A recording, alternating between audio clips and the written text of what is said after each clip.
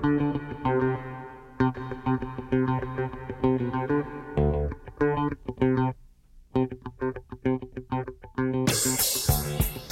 morning. Welcome to Money Management. I'm Mike Maehl with the Spokane office of the Opus 111 Group, and we're here every Saturday morning at 9 Pacific to talk with you live and in radio color about the markets and the economy, and to offer some insights which I hope will provide you some good basis for informed decisions.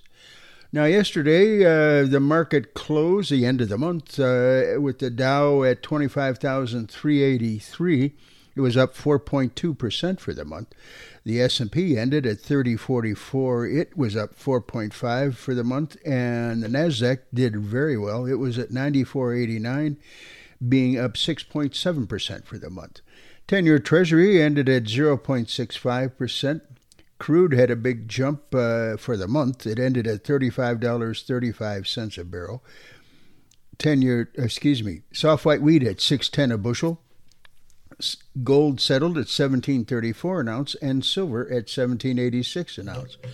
Now, in terms of coming attractions, on Monday we'll get the manufacturing report. The private sector jobs report comes out on Wednesday, and then that also will give us the service sector report. Jobless claims on Thursday, and Friday, the May jobs report, which was rather interesting the last time, showing a drop of 20.5 million jobs. I don't think we'll be anywhere close to that number this time.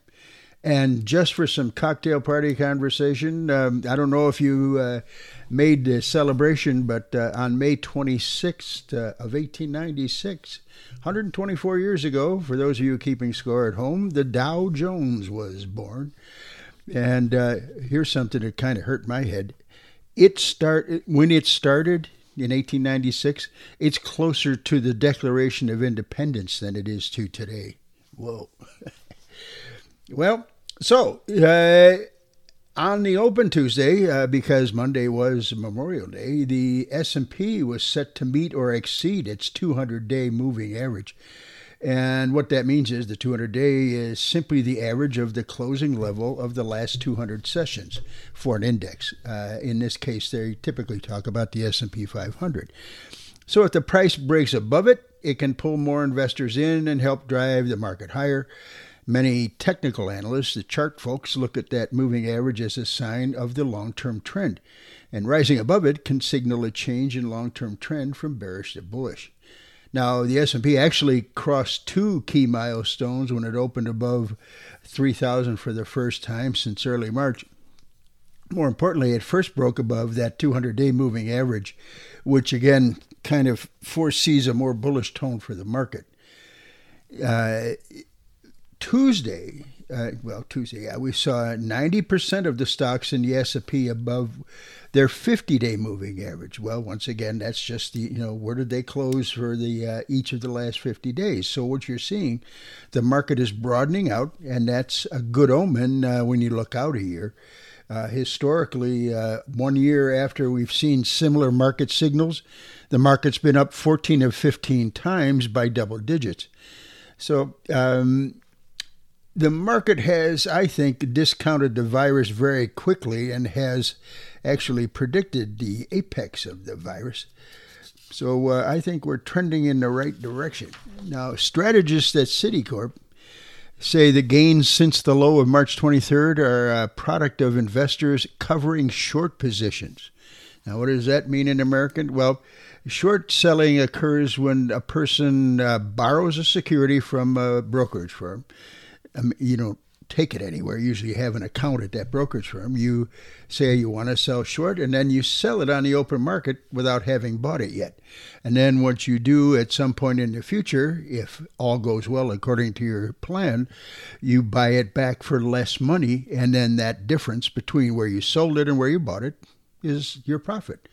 So again, you make money when things drop. However, short selling has typically a high risk reward ratio. It can offer you big profits, but boy, oh boy, those losses can mount quickly and infinitely if you can't get out of that position, which often happens.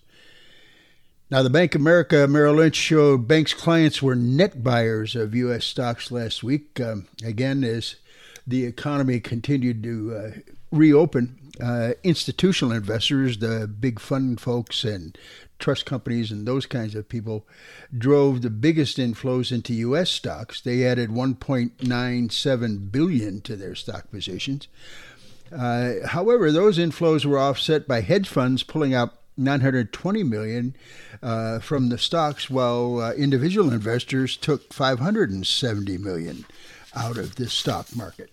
Now, it was an interesting study done that almost 7 decades of stock returns, if you present them 1 year at a time, and that includes many years in which stocks fell by at least 10%, retirement savers were willing to commit only 40% of their assets to stocks. Okay.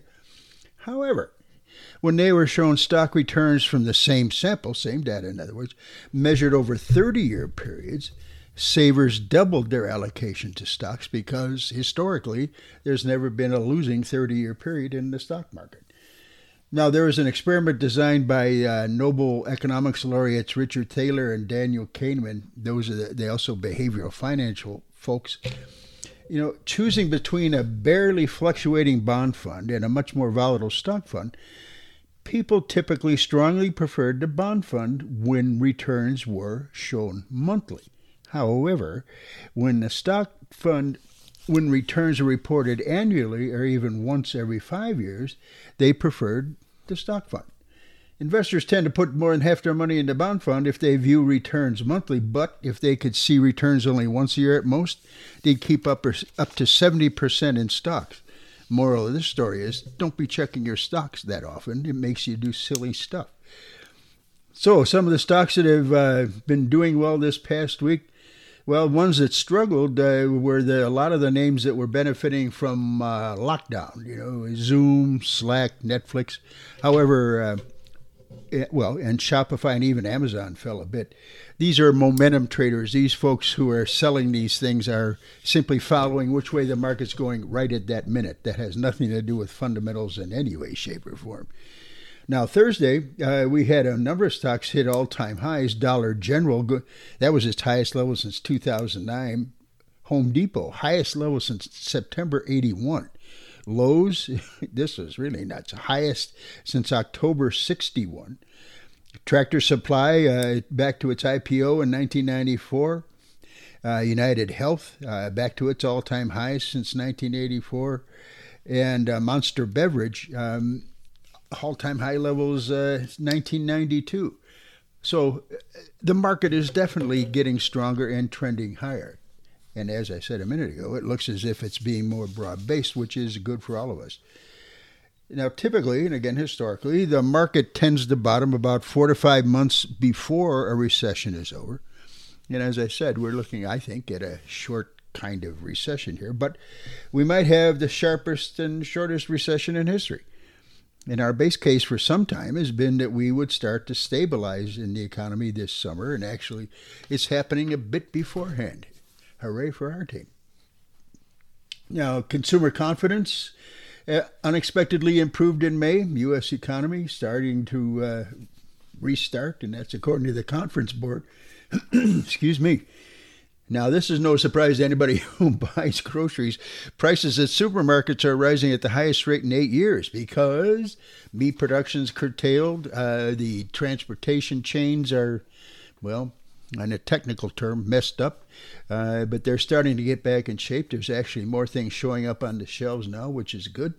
They anticipate that grocery prices overall will rise by a higher than average 2.5% this year. They were anticipating a growth of like 1.25%. So again, thank you very much to the lockdown. West Texas Intermediate, the U.S. benchmark for crude oil, well, it gained more than 80% this month in price. That was its quote-unquote best month. However, it's still 46% below the high in January. And finally, a quick note, the GDP came in with a drop of 5% for the first quarter. We're looking for a drop probably around 35% in this quarter, but again, it's really no meaningful figure because we all know this was artificially induced. Now I want to hit one more, just briefly back on the GDP, which I left with right before the break. Now, it did shrink at a faster pace than originally estimated. Initially, they were looking at a drop of around 4%. Now it came in at about 5% for the quarter. And as I mentioned, we're looking at about a 35% drop in this quarter. But pick a number. I don't really think it's going to matter because April is among the worst months we've seen. And while we are starting to reopen the country in the most forward-thinking states, it's still operating at very much limited capacity. Across the board, economic data is going to continue to be ugly in the months ahead because most of those data are lagging. In other words, they're just reporting things that have happened 2, 3, 4 months ago as if it's new news. But please just kind of tune those out. Most economic reports you're going to be getting in the next few months, again, will be bad, but they're also old news, and the market has already got them cranked well into their data. So how long the standstill, including limited capacity operations, lasts is definitely going to play a large part in deciding just how drastic the decline in activity ultimately is and how fast or how slow our recovery will be. So states are opening, and it looks as if, I think, a good chance the economy will start to resume growth in June, which again seems to be coincident with about historically when a recession would hit. So the trend is our friend, as I like to say. Now, in terms of the recovery, the recession started in March, and it has been the deepest since the Depression. Now, that sounds pretty terrible, but the Depression lasted multiple years, not 20 minutes, Come on. I think that's a little hyperbole there, financial media folks. However, it may also be the shortest. Full recovery is still some way off. We don't see the level of real GDP we had in late 2019 until probably next year sometime. And the unemployment rate is going to take even longer to get back. But we're getting the old green shoots of economic life, just like we had back in 2009 and 10 when the market started coming back. Rail car traffic, hotel occupancy, gas purchases, air travel, all still down from a year ago, but they've also moved off their lows. Freight car loads are up from a month ago. Hotel occupancy up 9%. If you look around, you can see there's more people driving around. Gas purchases are up 28% from a month ago. And the number of airline passengers is up about fourfold over the last month. And as of May 17th, it was up 180% from the low. And new home sales had a surprise to the upside in April. It beat the expectations, even the most optimistic forecast. And April was the height of lockdowns. However, sales are still down 6.2% from a year ago. So housing market's still feeling some pain, though it looks as if it's beginning to stabilize. Now, a few comments on our friends from the Fed. This, I think, is kind of a misnomer that folks have to deal with. The key feature of the U.S. monetary system is that the Fed cannot create money directly. They do not create money. Only banks do that. The Fed can, however, make it easier for banks to create money, and they do that by increasing the supply of bank reserves. That's money that the banks keep in order to collateralize their various deposits. So what the Fed does is they create reserves by buying securities, such things as treasury bills, notes, and bonds. And now, more recently, as was announced on March 23rd, mortgage-backed securities and some corporate bonds. So in effect, the Fed buys securities and pays for them with the bank reserves. But these reserves are not money that can be spent anywhere. You remember back in the QE days, they were all talking about, oh my goodness, we're going to have inflation at 2 million%, all this money. But it's in bank reserves. It's not going anywhere. It's sitting in the banks, okay? The Fed simply exchanges reserves for notes and bonds and then changing the long-term securities effectively into short-term risk-free securities. So these reserves have become the equivalent to T-bills because they're default free and pay a floating rate of interest. And so the banks like that, they get free money just for keeping the money in their reserves. Now, we may see some disinflation in the short term, but I don't think you're going to be seeing that long term. You're going to start seeing prices moving gradually upward again later this year. And because the reopening of the economy is definitely going to be seeing some uptick in the inflation levels. Now, employment. This is an interesting topic, I think. New claims are down substantially from the 7 million folks that filed in the last week of March. And the average level of initial claims for a month tends to peak 2 months before the economy hits bottom. So April, again, looks like it was the highest month for initial claims, which signals an economic bottom should come in June. See, there's some sort of symbiosis to all of this.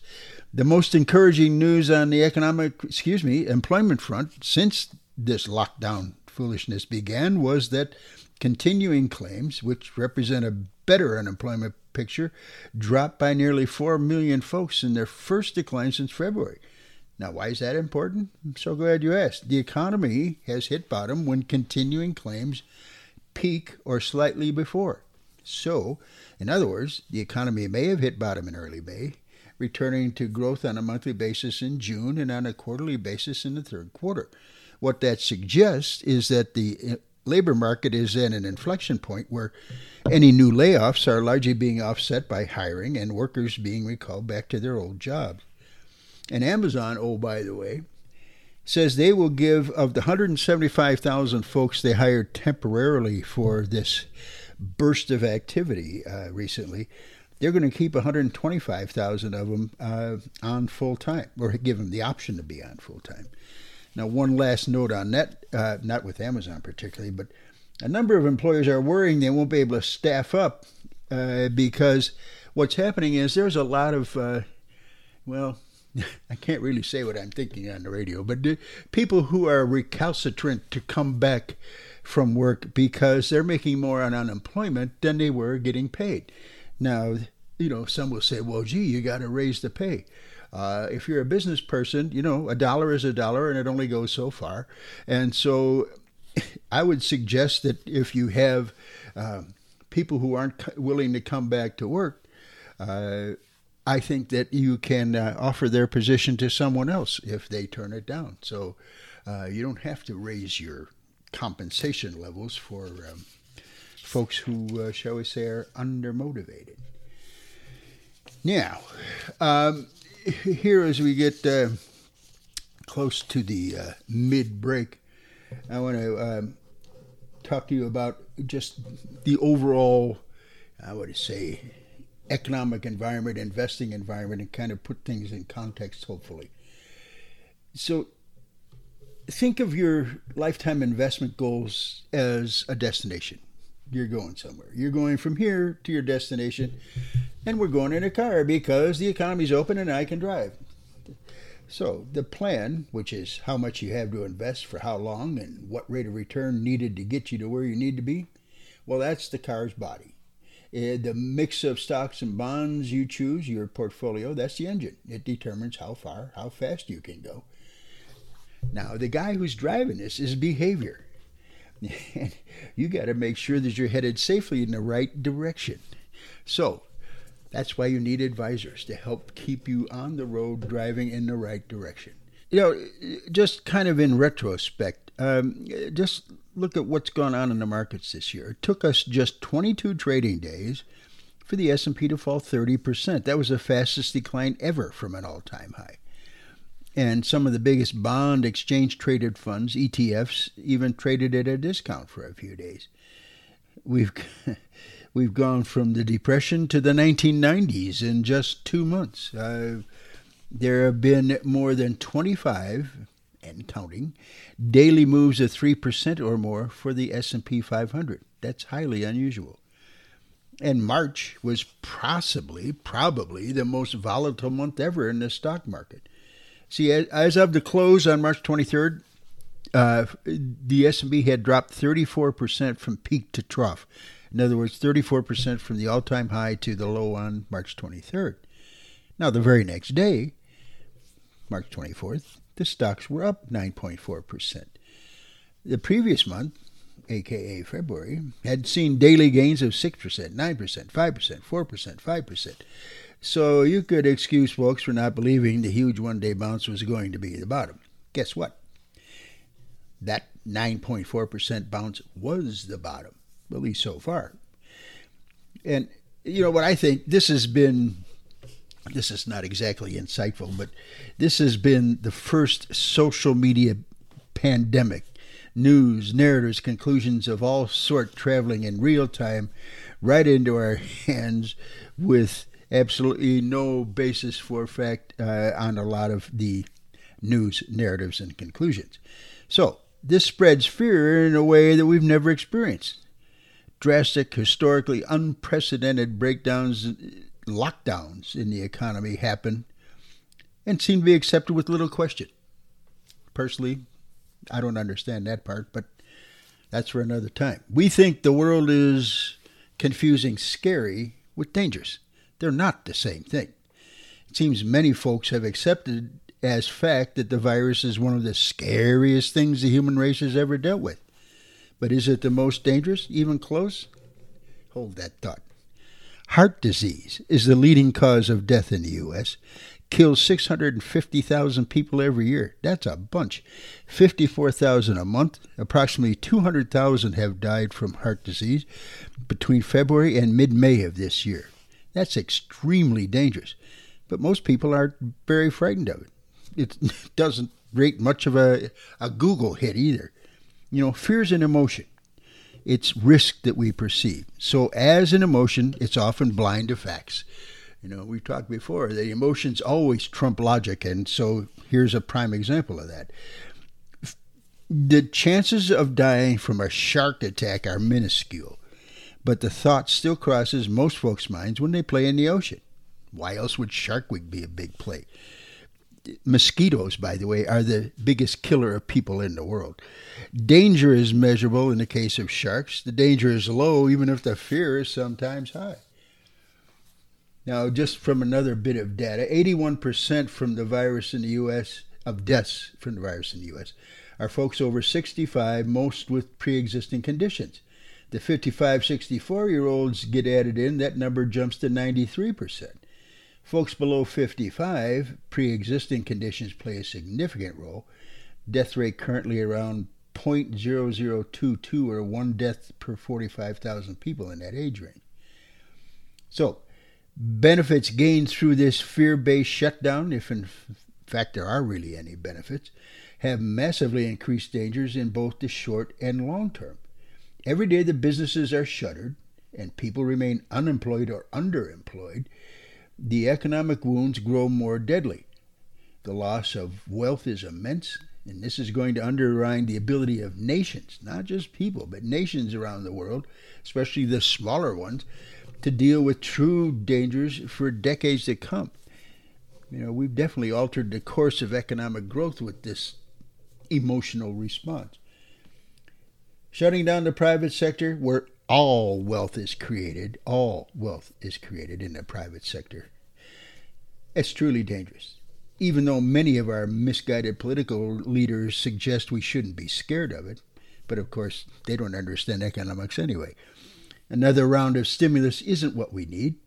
Moreover, we're putting huge financial burdens on future generations because we're scared of something that the data have revealed as far less dangerous than many other things in life.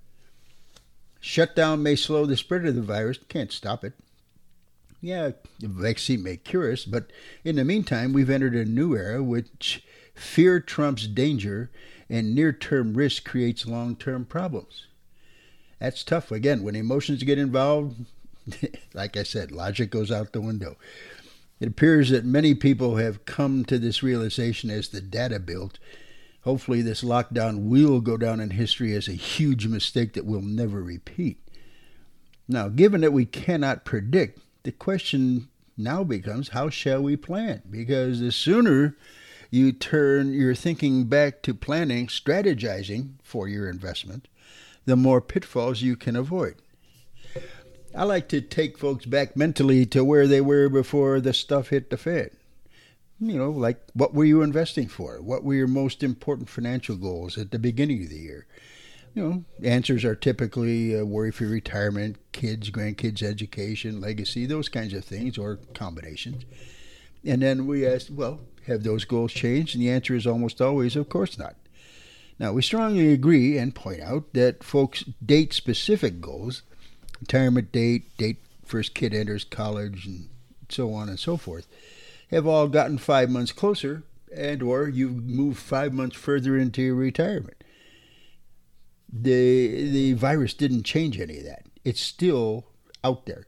Now, next, what did we agree at the beginning of the year? I'm talking with clients, for example. At the beginning of this year, long before, was the asset class by which the far greatest historical probability of getting you to your goals in your time remaining? Answer: patient, disciplined, well-diversified ownership of the great companies of the world, a.k.a. common stocks. Current commentary is really, how would I say, irrelevant to the long-term goal-focused investor. We can't minimize the seriousness of the economic and financial crises which touched off all the significant but ultimately fleeting stock price declines in the past, right up until now. But what I'd like you to do is consider that in every case so far, the declines were ultimately met and passed. So in a well-diversified portfolio of quality stocks, there's historically been a critical difference between a severe but temporary price decline and a permanent loss of your capital. The former, as we've seen, is almost commonplace.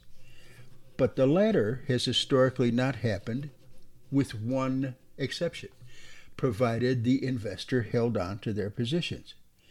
Now, we've had occasion in the very recent past to observe this phenomenon up close and personal. The S&P fell from a new all-time closing high on February 19th into the bear market territory in a record 16 days. Now, in 33 days, as we've discussed before, through March 23rd, it was down 34%. I'm sorry, but investors flew out of stocks on a scale not seen since the panic of 08 and 09. And more amazingly, safe haven money market fund assets soared past, you ready for this, $4 trillion for the first time in history. But does it seem probable that the real value, the enterprise value of 500 of the world's largest, most innovative, best financed, best managed companies was permanently diminished by a third in those 5 weeks? I think not. I want to kind of reiterate something that I said right before this last break.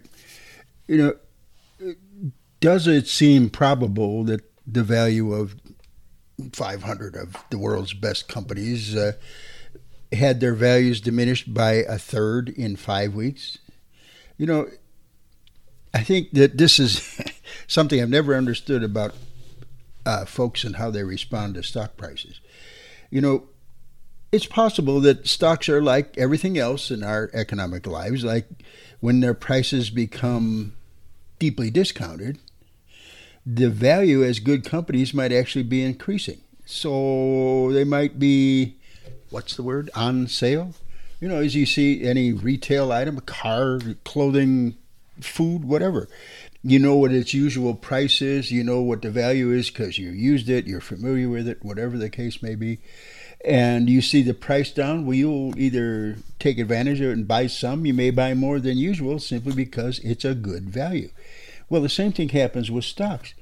But for some reason, folks, logic, once again, goes upside down because they say if it's down, it can't be good.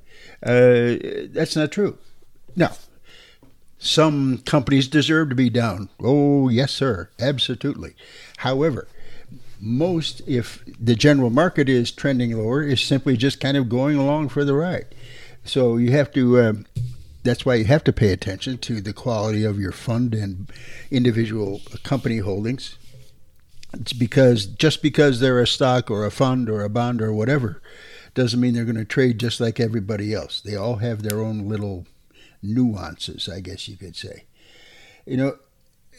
A significant decline in the price of a well-diversified, high-quality stock portfolio is really entirely different than a permanent loss of capital, because it's not only historically probable that a temporary market decline becomes an irretrievable loss of capital only if and when you sell.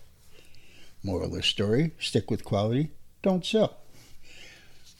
People who have absolutely no idea about how the capital markets work, and I would have to include, 97.5% of all quote-unquote financial journalists, and perhaps that same percentage of politicians, they seem quite distraught by the fact that the stock market is being resilient in the face of what appears to be catastrophic economic data. Now, I did talk briefly about this at the Open, but, financial journalism seems to be filled with people shrieking. Well, I guess they shriek whatever they're talking about, but in this case, that stocks are as overvalued as they've been since Coolidge was in the White House. Now, what has that got to do with anything? Markets, by their nature, change. I mean, that's like ancient history. 2 weeks ago is ancient history for the markets. You talking about Coolidge? Forget about it. That many of these same quote-unquote experts putting out this nonsense, we heard last from them in late March when they told us, don't buy the dip because for sure there's going to be another wave of selling along momentarily. Sounds like 2008 deja vu, doesn't it? Ordinarily, it's pretty difficult to figure out the sources and systems in the thinking of ignorant people, but in this case, the basis is quite clear.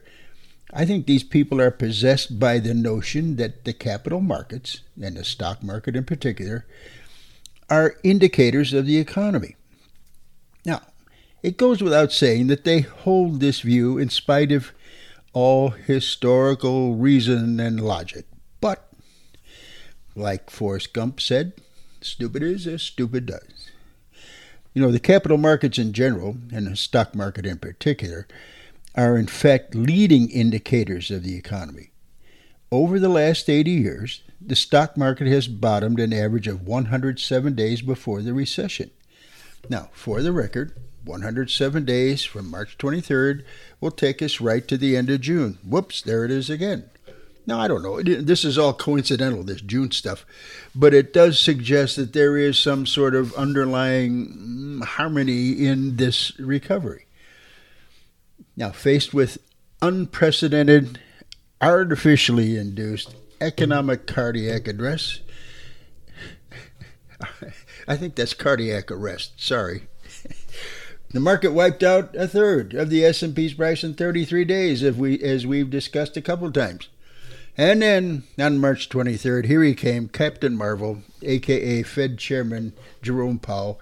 He made it known that there would be no limit to the central bank's support of the financial system. On a dime, the market stopped cratering. It quickly recovered about half what our journalism friends called its losses. Now, the only losses that we're talking about were unrealized. You'll see in these news releases and these commentaries, market lost, this trader lost, whatever lost, this many hundreds of thousands, $1 million on this trade, blah, blah, blah. Well, unless the person sold, he didn't lose anything. Okay? I mean, it sounds stupid, but it's true. You don't lose until you sell. Conversely, you don't gain until you sell either. It's all unrealized, they call it. Now, if you get these two very important facts, in other words, leading indicator and the discounting function out of the way, I think we can go to the point that's currently much more important than everything else put together. Stocks have somewhat stabilized because bonds, which are always an irrational holding for the creation of wealth, have now arrived at a point where they're utterly ridiculous. I mean, really, think about it. The 10-year U.S. Treasury note pays you just over 0.6% per year. Yet, more to the point, if you want to go big, make the big money, you can go to the 30-year Treasury bond. It yields about twice that, but it's only around 1.4%. So let me remind you of some relevant facts, math facts, bond math as I choose to call it. The Central Bank of the U.S., aka the Federal Reserve, has a long-held, clearly stated policy of inflating the currency at 2% a year. That's considered normal growth, usual and normal, no big deal. We've been hovering close to, slightly lower than, whatever, that for a while, but if we were to succeed now at that level, what that does is has an effect on that 30-year Treasury bond. That 1.4% Treasury bond would have a negative real return, that is to say after tax and after inflation, which we've already factored in, of 0.6% a year. Whoa. For 30 years. And it gets worse. The interest on all Treasury issues is taxed as current income. So if you happen to be in a 30% tax bracket, that's just arbitrary, you'll owe annually about 0.4% in tax. So you add in the inflation-created depreciation. This brings your negative real return to a nice round 1% per year. That's negative real return. So, if you hold your 30-year Treasury to maturity, you shall have ended up the same number of dollars. In other words, at the end, they'll say, okay, I put in $50,000 into this 1.4% 30-year Treasury. 30 years out, somebody gets a check with the exact same number that you put in there. Thank you very much. But because of inflation and because of tax, you shall have lost something like 1/3 of your purchasing power.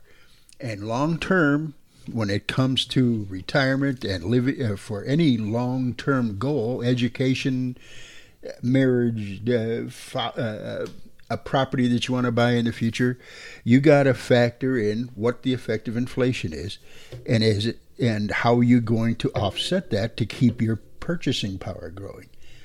So, on the other hand, though, if you're not holding your Treasury to maturity, if you're just using it at one of those parking places until, quote-unquote, things settle down, there's still a pretty fair chance that interest rates and or inflation may have picked up in the meantime. So what happens then is that while you invest in this most riskless of debt, it's a risk-free security because they guarantee to get your money back, it will actually manage to cause you to have a capital loss. So, hope you have a great week. Hope this was helpful to you. We'll be back next Saturday at 9 Pacific. Thank you very much for listening. This is Mike Maehl. I'm with the Spokane office of the Opus 111 Group, and you've been listening to Money Management. Be sure and listen to Opus 111's Mike Maehl every Saturday morning on 9:20 a.m. KXLY in Spokane. Stream the show on KXLY920.com or subscribe to this podcast, and we'll bring the latest episode to you. Securities offered through KMS Financial Services.